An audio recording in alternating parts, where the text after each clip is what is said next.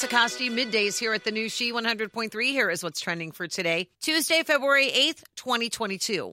It's been 6 years since Peyton Manning retired from the NFL, but the former quarterback still has a starting role during the big game on Sunday.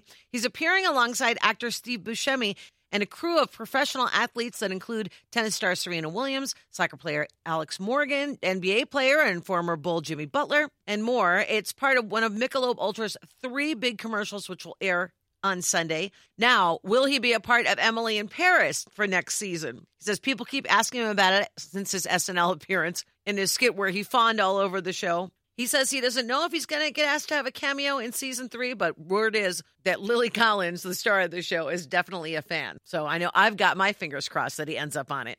They announced the nominations for the 94th Academy Awards today. The films include a wide range of genres. The Power of the Dog led among nominated films with 12 nods. Steven Spielberg also set a new record as producer of West Side Story. That earned a total of 7 nominations. He's now produced 11 films nominated for Best Picture. That's a new record for the Oscars. We'll find out who all the Oscars go to on Sunday, March 27th, when the show airs on ABC. And let's hear it for our dairy state to the west. Happy National Iowa Day.